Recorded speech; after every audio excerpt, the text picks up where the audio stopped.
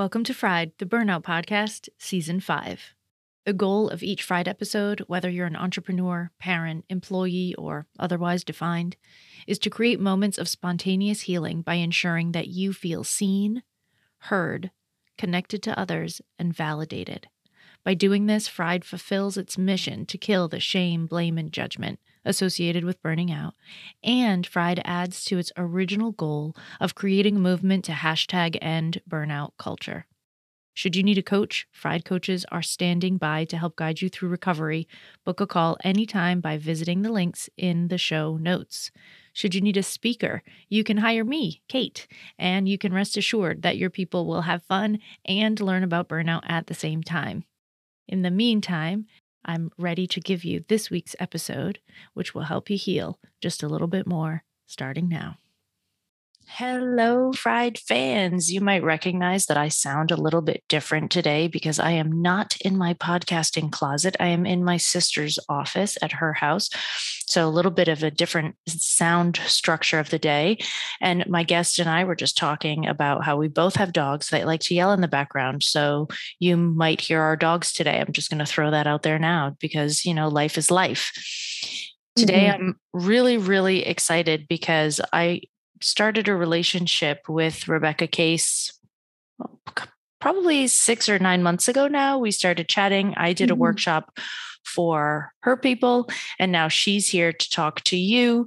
And there's a really big reason that I want her to be here today. And we'll get to it sort of, after we go through her story. But today we're going to talk about a particular technique that is used for trauma. And I know that that's a big deal for everybody in this community. So I wanted to give you the best of the best when it comes to this technique. So today we are talking to Rebecca Case. She's a licensed clinical social worker, a psychotherapist, and an EMDR expert. She owns Rebecca Case & Co., a training and consulting business for psychotherapists dedicated to healing the wounds of trauma. Rebecca, welcome to Fried. Hey there, my friends. Thank you so much for having me. I'm so excited to be here and share space with you. Oh, same. So we start every guest episode with the guest's burnout story. So I'm going to sort of kick back and relax and give you the stage and let's see what comes up. Yeah. Well, which burnout story? They all have different flavors because our nervous systems are always changing. We're always evolving. And so what led to our burnout one round may look and feel very different at another point in time. And so I'll say I'm burnt out right now. I am burnt out in this moment. And interestingly, it's not so much because of my direct work or my service hours. It's because of the world in which we're living in right now. The political climate, the actual climate, all of those pieces are major burnout factors for every human being on this planet. And I think that if you work in a field that is dedicated to serving and helping others, to helping to heal the wounds of suffering and trauma, it's really effing hard right now to find the muster in your own nervous system to show up in a bright and resilient way because you're processing things that are happening. You're trying to make sense of it. You're having your own grief response. And then you got to show up and be a light and hold space and be a container for others when I have to say, I just really don't fucking want to. I just want to go sit down and binge out and check out to Netflix and eat ice cream. I got up this morning. I was like, I'm going to go get some damn donuts. That's what I did. I'm going to go get some donuts. So I had some donuts for breakfast, which I usually don't do. And there might be what I call a self-care cake later in my future today. So that's one of my self-care items is I make myself just a cheap box cake and I just go to town on it for about a day. My self-care cake. So my husband always knows when he sees the self-care cake, he's like, oh, that's where we are. We're calling out the big guns. So I want to just say already that the listeners that have been around for a while should already know why I adore you. Just in that short intro. And I also want to bring it back for a second before we get into deeper parts of your story on this came up and comes up in the Facebook group regularly. Like, how do I face life when everything is so hard, when the climate is falling apart, and when racism is such a problem, and when, et cetera, and Roe v. Wade just get overturned, and how do we function? So I'm glad you brought that up, because it's something that's coming up a lot in the group. Yeah, donuts and self-care cake. No, I don't want to be insensitive to anybody who struggles with disordered eating habits, or that, like sugar is not your thing. I mean, whatever your thing is, like, I think my recommendation is like, it's okay to not know how to pick yourself up sometimes. And if anything, a reframe is like the reactions that you have to the very real existential threats that we face day to day are a sign that your nervous system is working.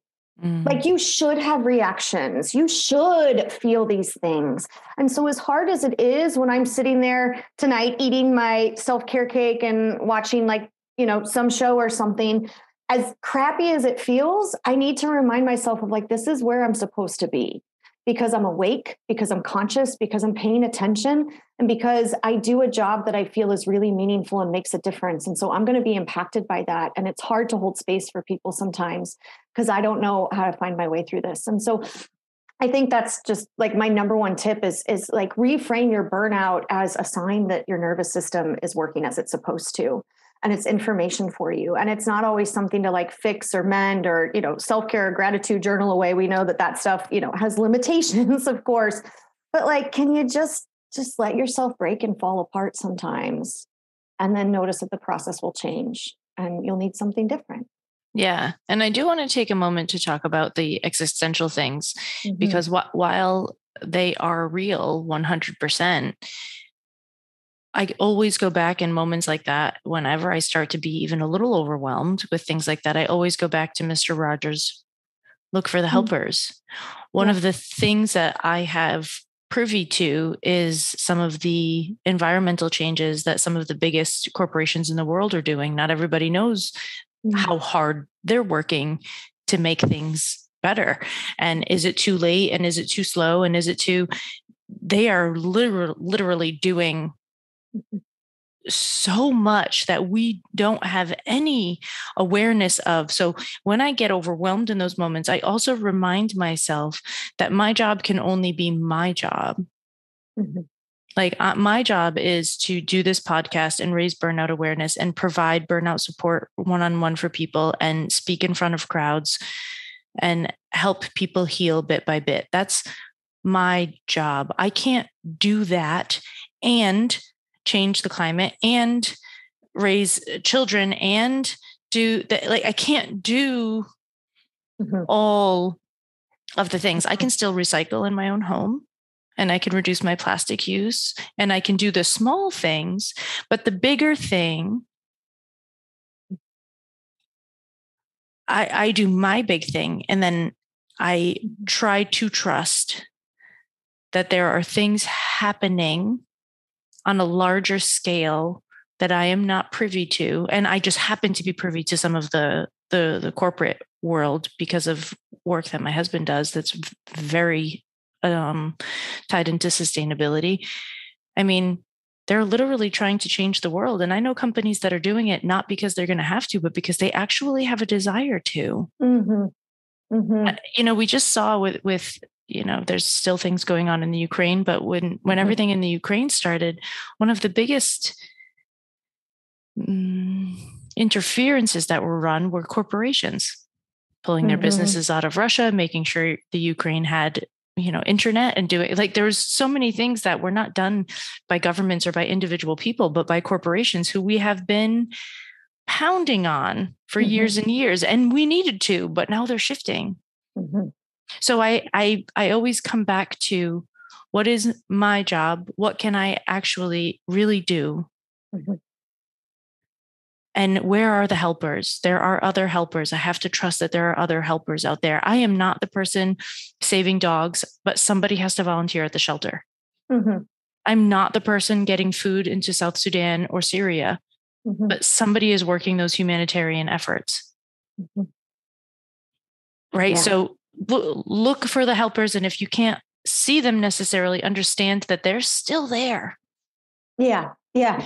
I think you talk about a couple of really important concepts in that share that relate to trauma therapy and how we understand our stress responses. Mm. So our nervous system is wired to have a negativity bias. Like that's not really a surprise to anyone. That's why you're still here. Right? Like your nervous system is always operating through your autonomic nervous system has this process that's called neuroception. And neuroception stands for perception without awareness. It's kind of like your home surveillance system, like that you turn on at night or when you leave the house, you set the alarm and the system like scans your house and sounds an alarm, calls the police, notifies you if something happens that shouldn't have. You don't have to be there 24/7 scanning your locks and your doors and your windows and making sure nothing's on fire, right? And so your nervous system has a similar process built in called neuroception. It's always scanning your environment for cues of danger or safety, and it does so without your conscious awareness. And so that's kind of our built-in negativity bias, is that it's always looking out for danger because we wouldn't be able to live effective lives at all or get anything done if we had to always be checking, like, am I sick? Is anything on fire? Are there any intruders in my house? Like if you had to do that all the time, you wouldn't get a damn thing done, right? And so the system is always scanning, and it will, the alarm is you feel the responses of fight, flight, freeze, or collapse when your system picks up on those danger cues. And so when our world is full of so many cues of danger on these large scale levels, your nervous system is just wired to focus on that stuff because that's how you're built. And then we have a society that, we have the news that's just like, if it bleeds, let it lead. And we have bias in what's put in front of us on social media and the news and what have you. So one thing that you're talking about is bringing in your ability to connect with adaptive networks. So this is something we talk a lot about in EMDR, is adaptive memory networks. And your adaptive memory networks are those experiences that you have that are certainly full of like rainbows and sunshine and warm cookies or self-care cakes and, the experience of feeling safe. But they're also experiences that give you hope for the future or like adversities you face that you have now overcome and you've made adaptive meaning of. So when you can tell yourself, like, look for the helpers, you're relying on your adaptive networks that says, okay, I remember this from what Mr. Rogers told me, and I know that there are helpers are out there. How do I shift my perspective? One thing that I try and practice doing that I've learned in some of my Buddhist studies from Thich Nhat Hanh is look for the duality in your life. That yes, like this is on fire and this is falling apart and this is, exploding, and the birds are singing and the sun is still rising and the moon is still mesmerizing, and there are people that love you all around you, and your dog is still cute and adorable, and there are helpers in the world. And while it's really, really hard to do when you're in like the depths of those stress responses, or you are buried in the rubble of burnout, with enough practice, it gets easier to do. That you can start to notice like, whoop, there I go, focusing on all the shit that's wrong, right? Like, let me remind myself and balance out a little bit. And it's not meant to be like toxic positivity or spiritual bypassing, because it's not saying like, shit's not on fire. Like, yes, shit's on fire. And the birds are singing while it's burning down. It's about being able to find the balance, the dialectic of life in that I think is really important and helpful when our neuroception is like danger, danger, danger. Yeah, this is such a core philosophy of Chinese medicine, right? All of Chinese medicine is built off the Tai Chi symbol, the yin yang symbol. And that's exactly that. There is always paradox. There is always duality. There is always a seed of something within its opposite, right? So this is this constant idea of like, there is always this duality. And I love the way you just said this, because you know that I don't love gratitude journals when you're burnt out, but this is not gratitude. This is noticing facts. Yes. Yeah. This is just practical fact checking. Yes, the dumpster across the street is on fire. Also, I'm making myself a meal or baking myself a self-care cake. Right. Yes. I am worried about my family who lives in Poland because there's a war going on in the Ukraine. And the birds are singing. and I even enjoy it. Doesn't mean I have to tell you I'm grateful about it, but there's a lot of, Instagram got big maybe 5 years ago on this whole idea of like, you can only feel one emotion at a time, which is like such bullshit. Like if you feel enough joy, like it'll block out the anger. And if you have enough gratitude, then it'll block out resentment. And if you do, no, I can be very afraid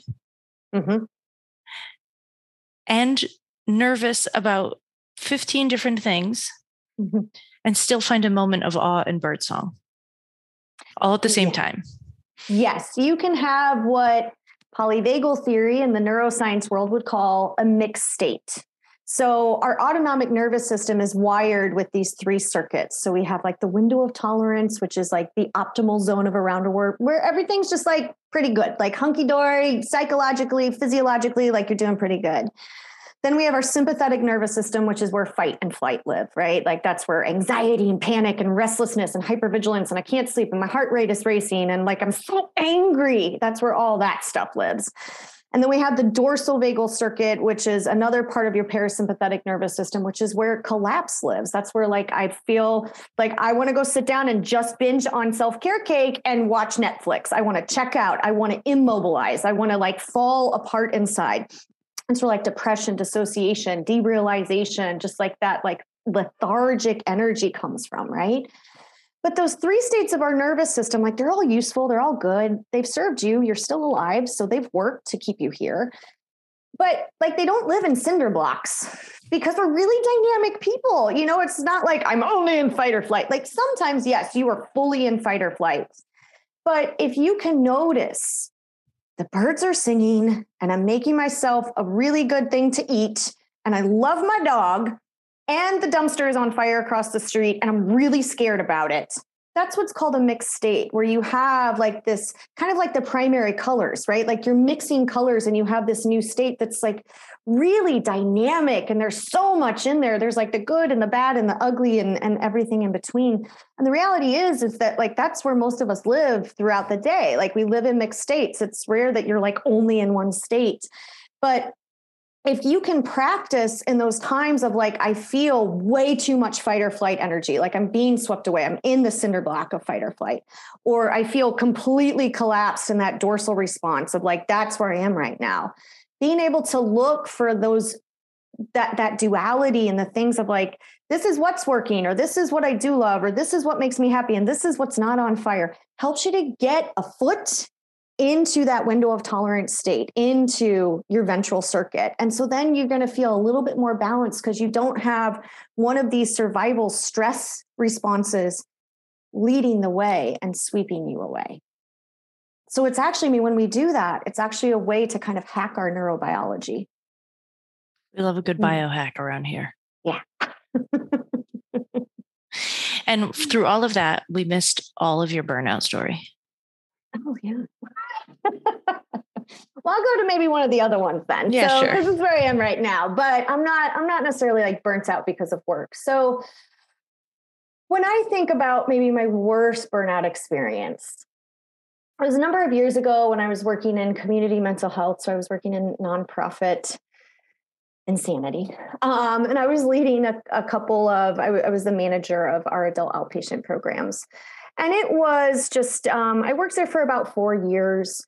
And it was a really unsafe environment, period, in regards to, we had, I was working with some of our really high intensity teams that were working with some very unstable clients. And we had some folks who were making some very homicidal threats and against other people in the community or against, actual like employees who worked there. The organizational leadership was really toxic, very like authoritarian and do what we say, and, no flavor of, and we're in the field of mental health, very top down, non-transparency and like decisions and what have you. I hadn't gotten a raise for 4 years, though I had always gotten positive reviews and was told I was one of the most valuable managers at the organization. We went through huge layoffs, and at one point I was directly supervising 60 clinicians, which is impossible to provide clinical supervision to that many people.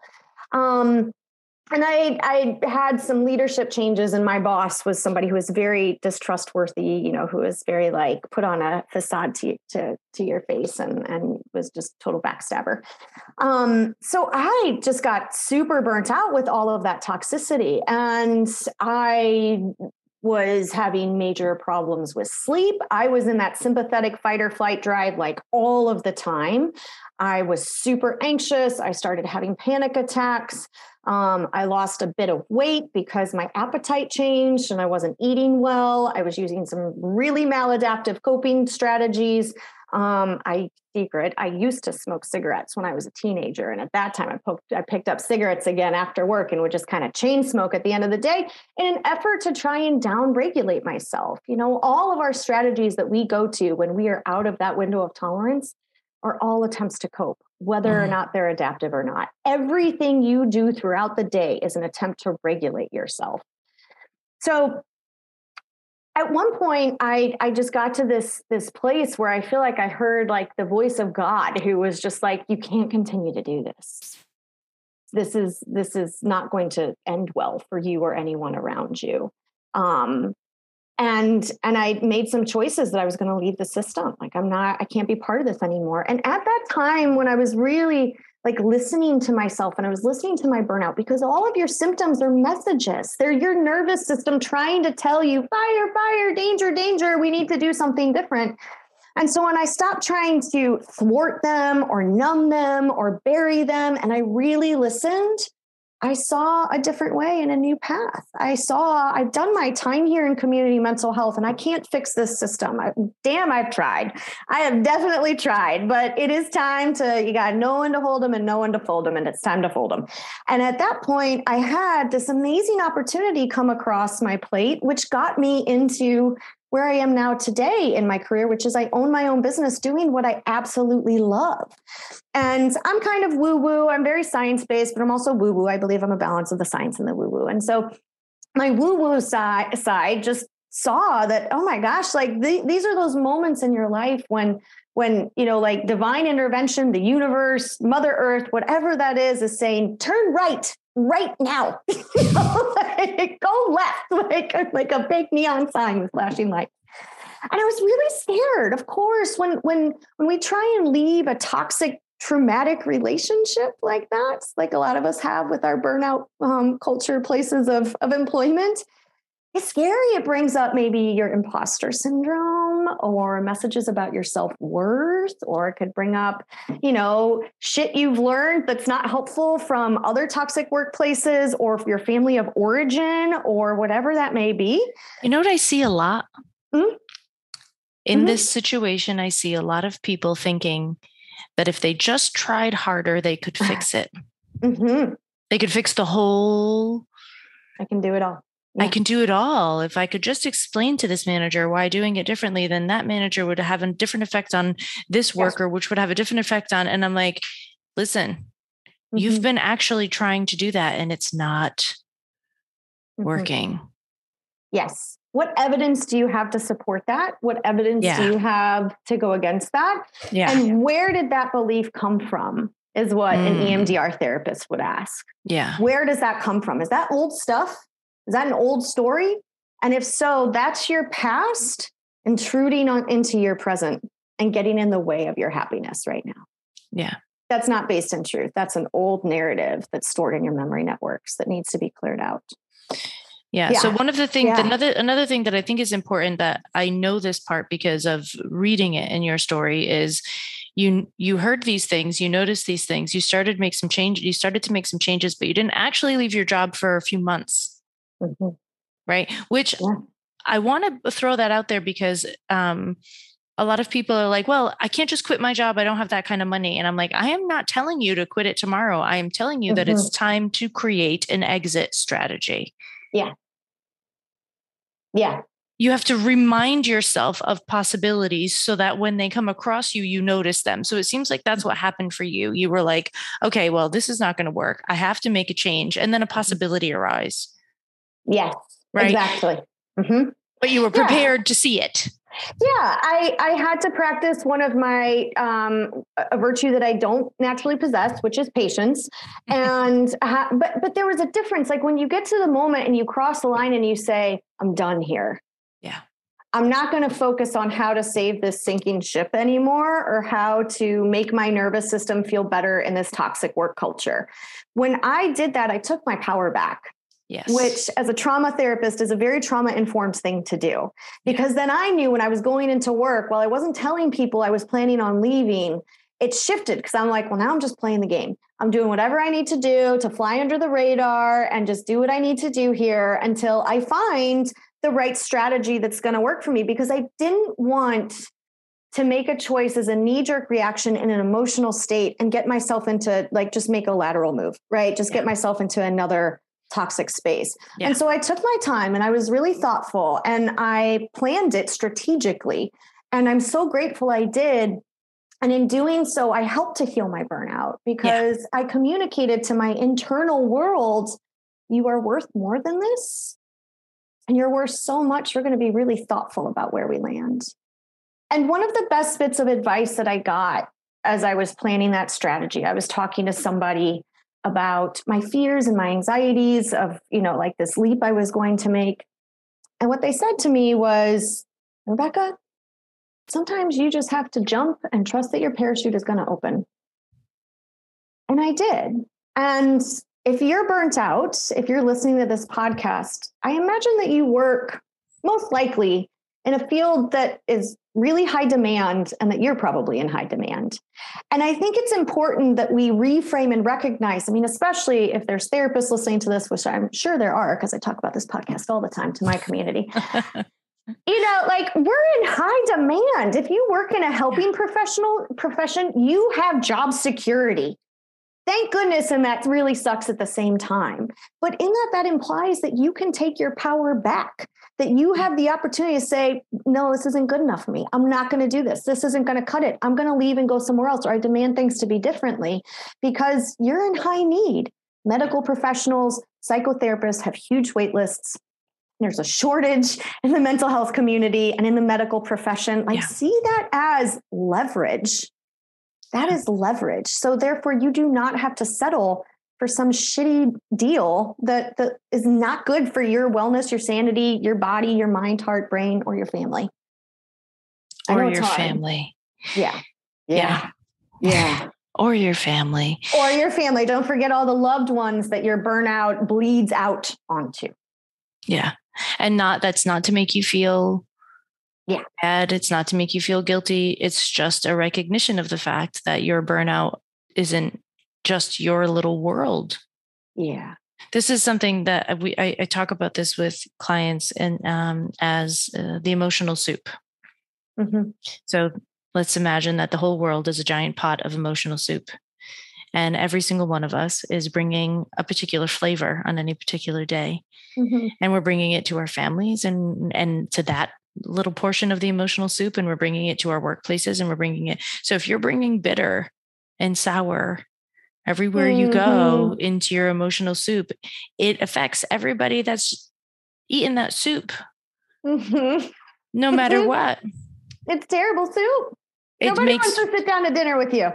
It makes for bad soup, and it's not your fault. Yeah. And it does affect other people. So choosing to heal. Mm-hmm. Somebody asked me recently what the ROI was on burnout coaching. I said, your relationship. I have seen people not get divorced because of burnout coaching. Mm-hmm. I've seen people get mega raises because they were brave enough to speak up and change a situation at work. I've seen people leave their jobs and end up, quote unquote, losing money over time, only to go back to different jobs 6 months later where they were way happier and way better. So understanding that your burnout is about you and not only about you it could, if we're back in the paradox space, it could feel like a burden, or it could also feel like a massive opportunity and a really good reason to invest in your healing. Yes, it can be motivating, right? Yes. Because some of us, if we get stuck in our stories of like, I don't deserve anything better, or it's about our self-worth, we're stuck with the blinders on and it's all about us.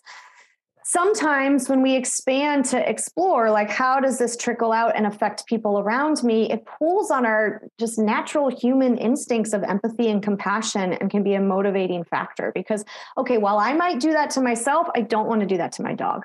Yeah. I don't want to do that to my partner. I don't want to do that to my child, you know, and if you want to be part of like a positive force of change in this really strange world we live in, like it has to start with you. Like you have to embody it. If you want to model good boundaries to your children, you have to set the good boundaries, right? If you want to teach your friends or your community or people around you that like burnout culture is like not the way to go and you don't subscribe to it, then you can't subscribe to it. And that's hard. It's an upward hill battle because of the culture and the society we exist in, but it's not impossible and you can do it. And if anything, your podcast teaches that because you're still here doing your series and people are continuously talking about how they broke the cycle. Yeah. So it's possible. Yeah. People are doing it all over the place all the time.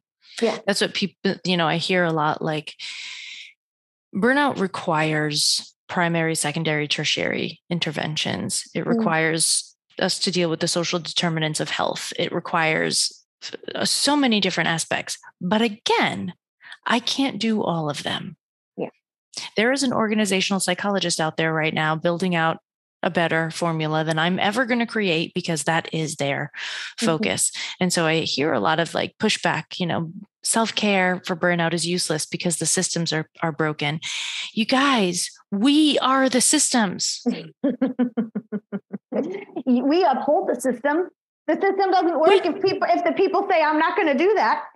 Right. If you don't participate in it, it's not there anymore. Yeah. Yeah.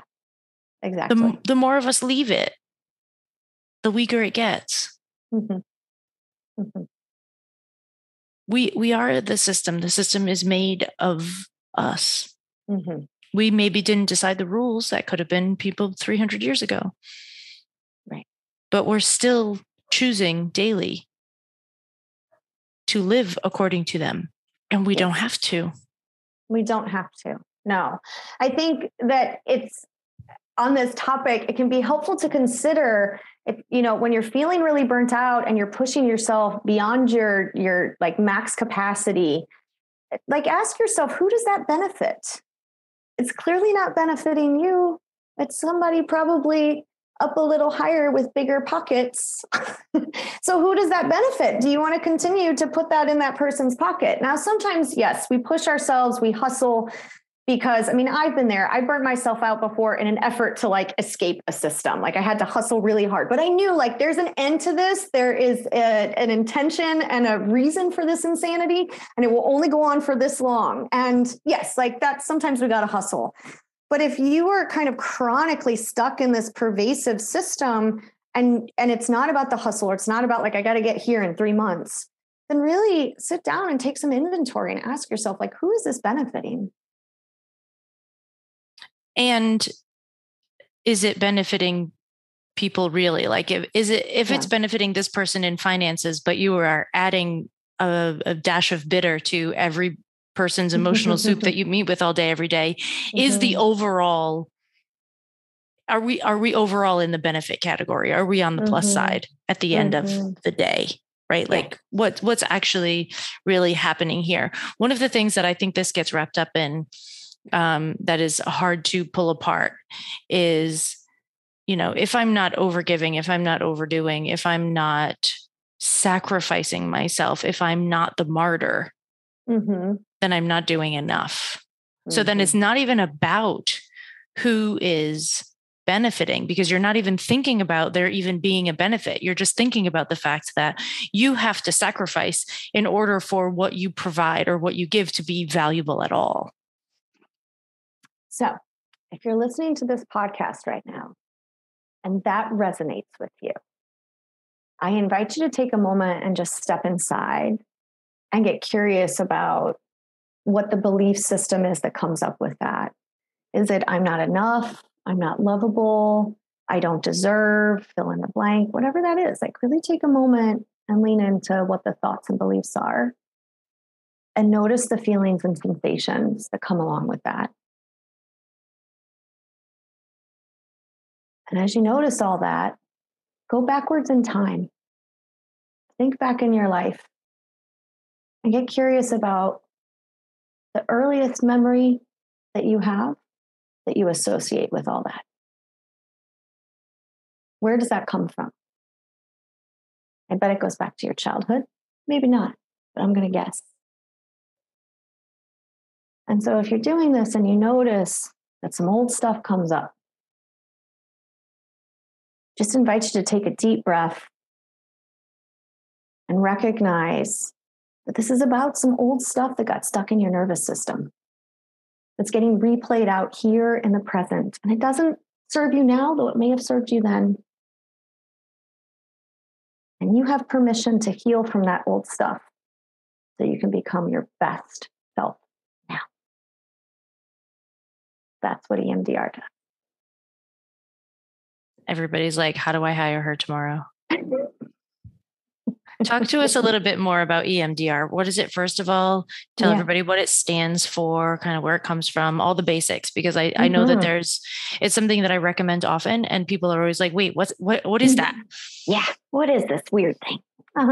So EMDR, a really long name, so we just call it EMDR, stands for Eye Movement Desensitization and Reprocessing. So we just call it EMDR. EMDR is an evidence-based therapy, meaning that it's been researched out the wazoo as a first line of treatment for PTSD. But it's also been shown to be really effective with addictions, anxiety, depression, chronic pain, grief and loss, performance anxiety, just like day-to-day stuff that's stuck, that's causing you yuck. EMDR can be helpful for.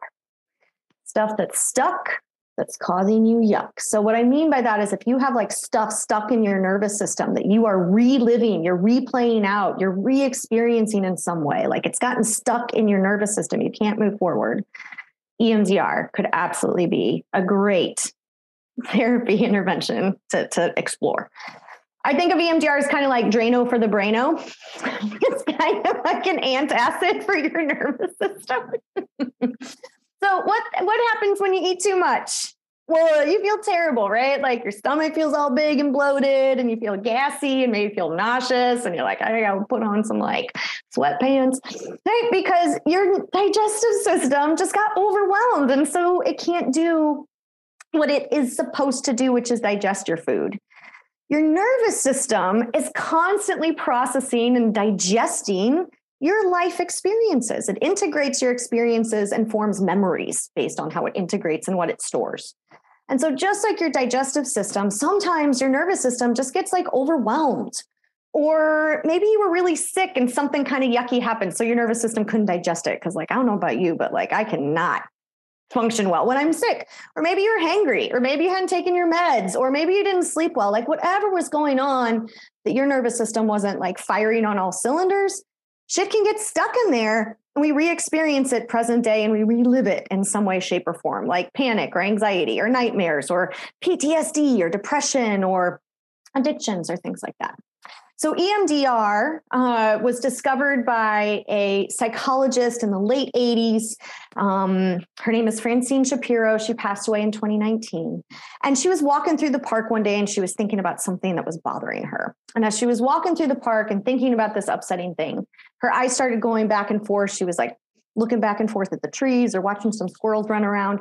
And all of a sudden she was like, oh my God, I feel better about that thing. Is that because I was thinking about it when my eyes were going back and forth? Like most observant person ever, right? And so she was a psychologist. And so she had the luxury of having all these therapist friends around her. And she's like, come here, therapist friend, think about something that feels crappy and follow my fingers and tell me if you feel better. And they were like, I feel kind of better about that thing.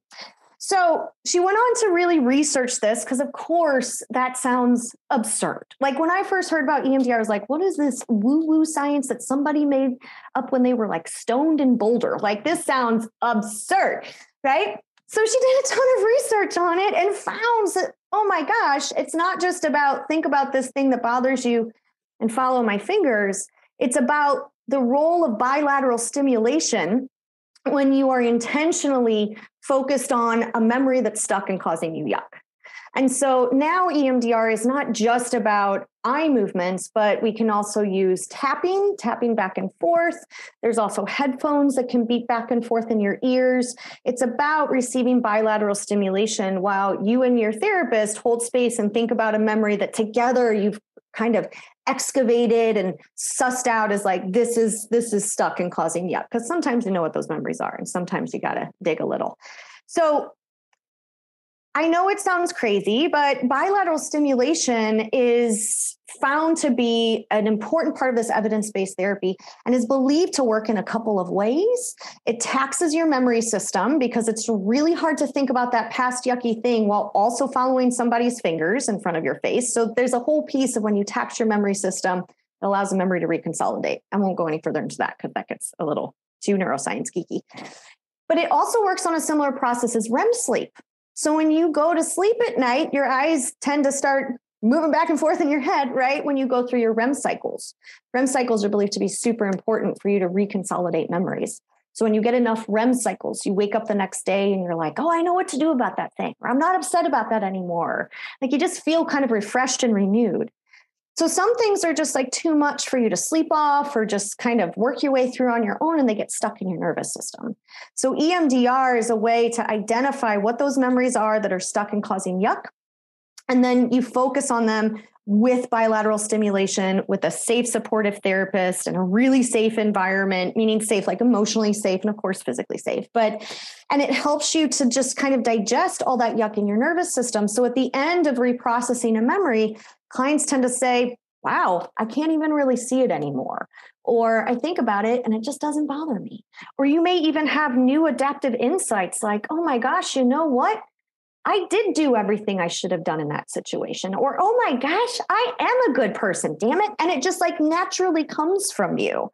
It's not like your therapist saying, say with me over and over again, I am a good person. I am lovable. I am worthy. Not that therapists really do that, but like you just get there on your own because the memory's digested and you really experience it only from your window of tolerance. So we see symptoms go down. EMDR can be way quicker and more effective than other like frontline talk therapies like CBT.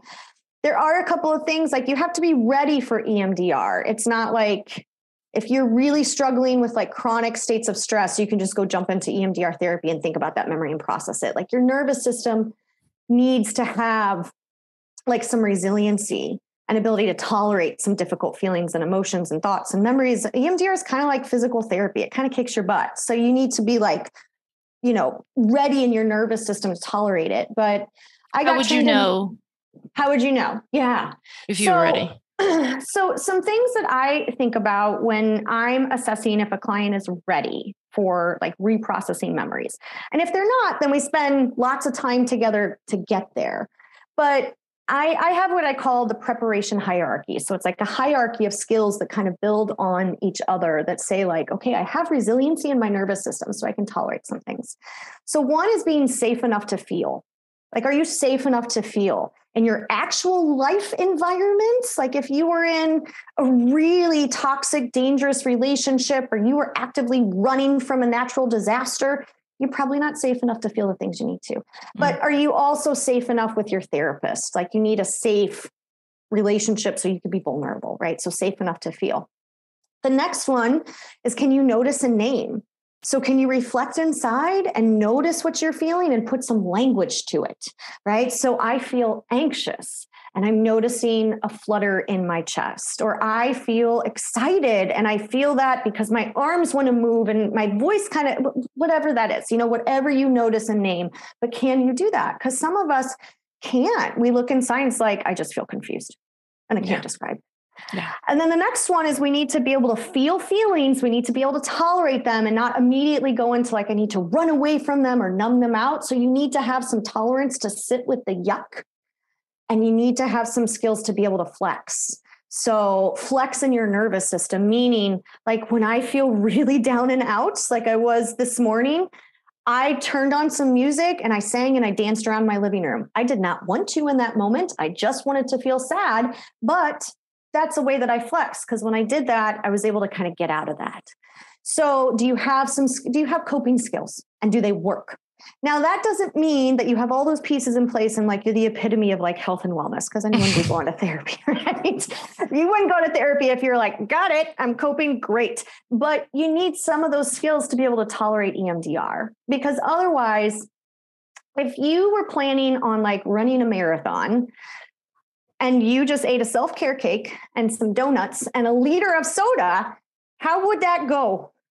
It would not go well. It would be very painful and you'd probably make yourself sick. So the same thing stands for EMDR. Like, we need to know that your nervous system has like the resiliency and the skills to be able to tolerate some of the stuff you need to work on. And especially if some of the stuff we need to work on is some really heavy trauma, like you need to know that like you have like the fitness to be able to get there, because otherwise it's just going to kind of make it worse. But there's a whole phase of EMDR that's built on creating that resiliency and that kind of neurophysiological fitness, so that when you get there, like you can run that marathon and you can tolerate it and you get to the end of it and you're like, God, I feel better. Yeah. So there's like 400 people right now that are like, how do I find somebody? Do I work with you? Do I work with some? What do I do? How do I do this? I need to do this. I'm ready. I feel ready. I'll prep. I'll do it. Let's go. Yeah. So to find an EMDR therapist, some places that I'd recommend going. So EMDRIA, EMDRIA, which stands for the EMDR International Association. They're kind of like the governing body of EMDR as a therapeutic practice and in the United States. So if you go to emdria.org, they have a specific place where you can go to find a therapist. And so you can put in there like your zip code and like how far you're willing to drive if you want to see somebody in person.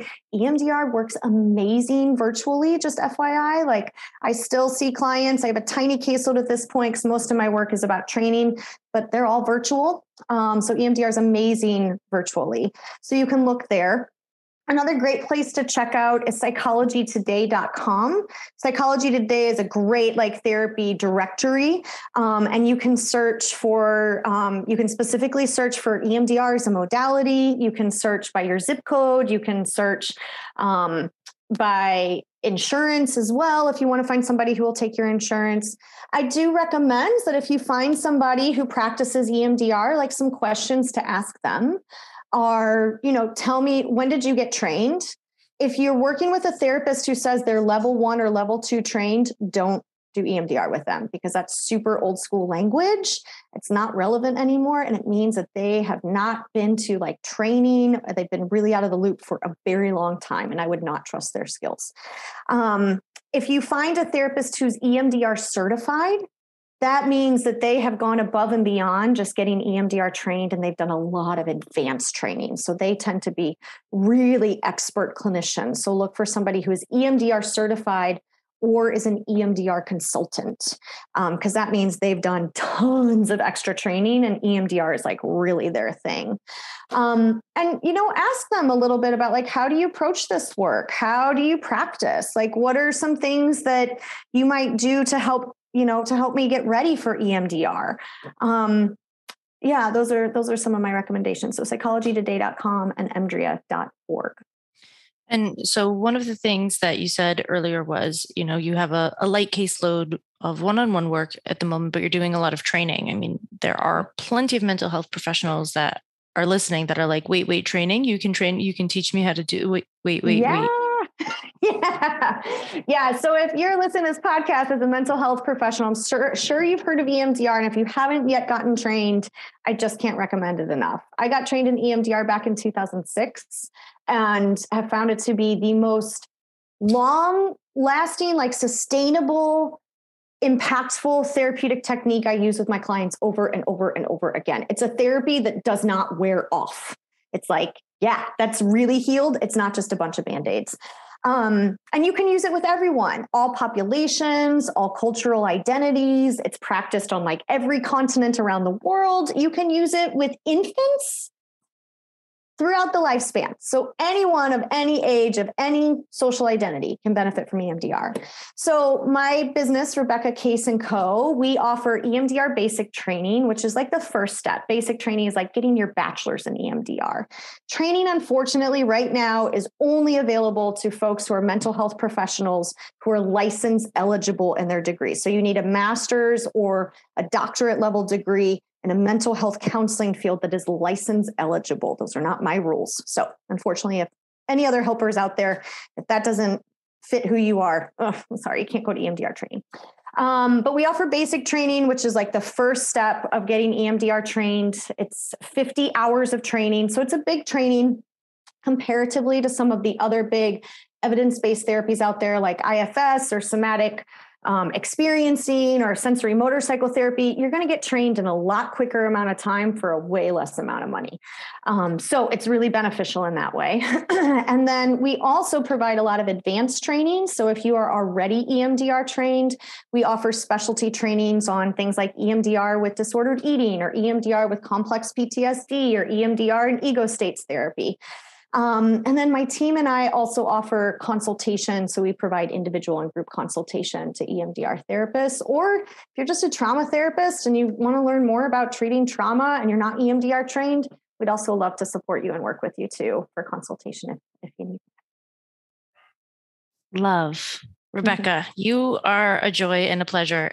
You guys can't see the chat, but halfway through this talk, I wrote Rebecca a message that just said, I adore you. And because it's true.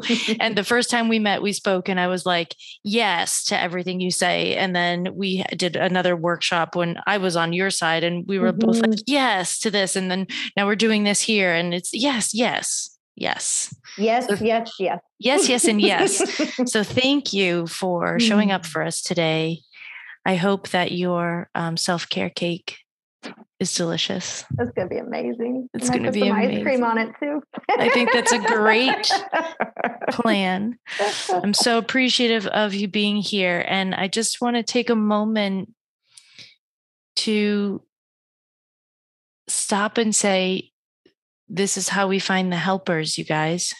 Mm-hmm. Right? People are out there doing things and learning things and teaching things that make our world better. Rebecca, thank you for being one of them. Thank you for being one of them. I'm so grateful that I found you. Ditto. You're such a treat. Yeah. Mm-hmm. All right, Fried Fam.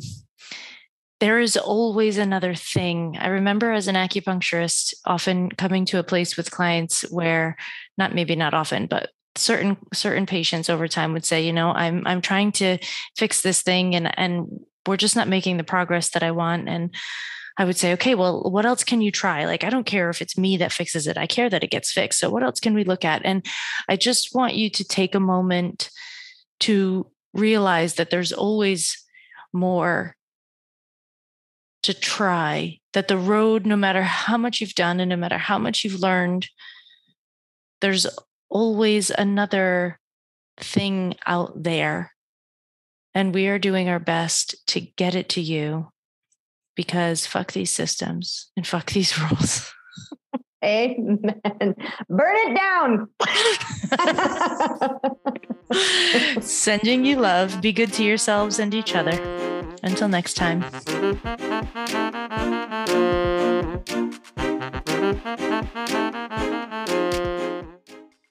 This podcast is a part of the C-Suite Radio Network.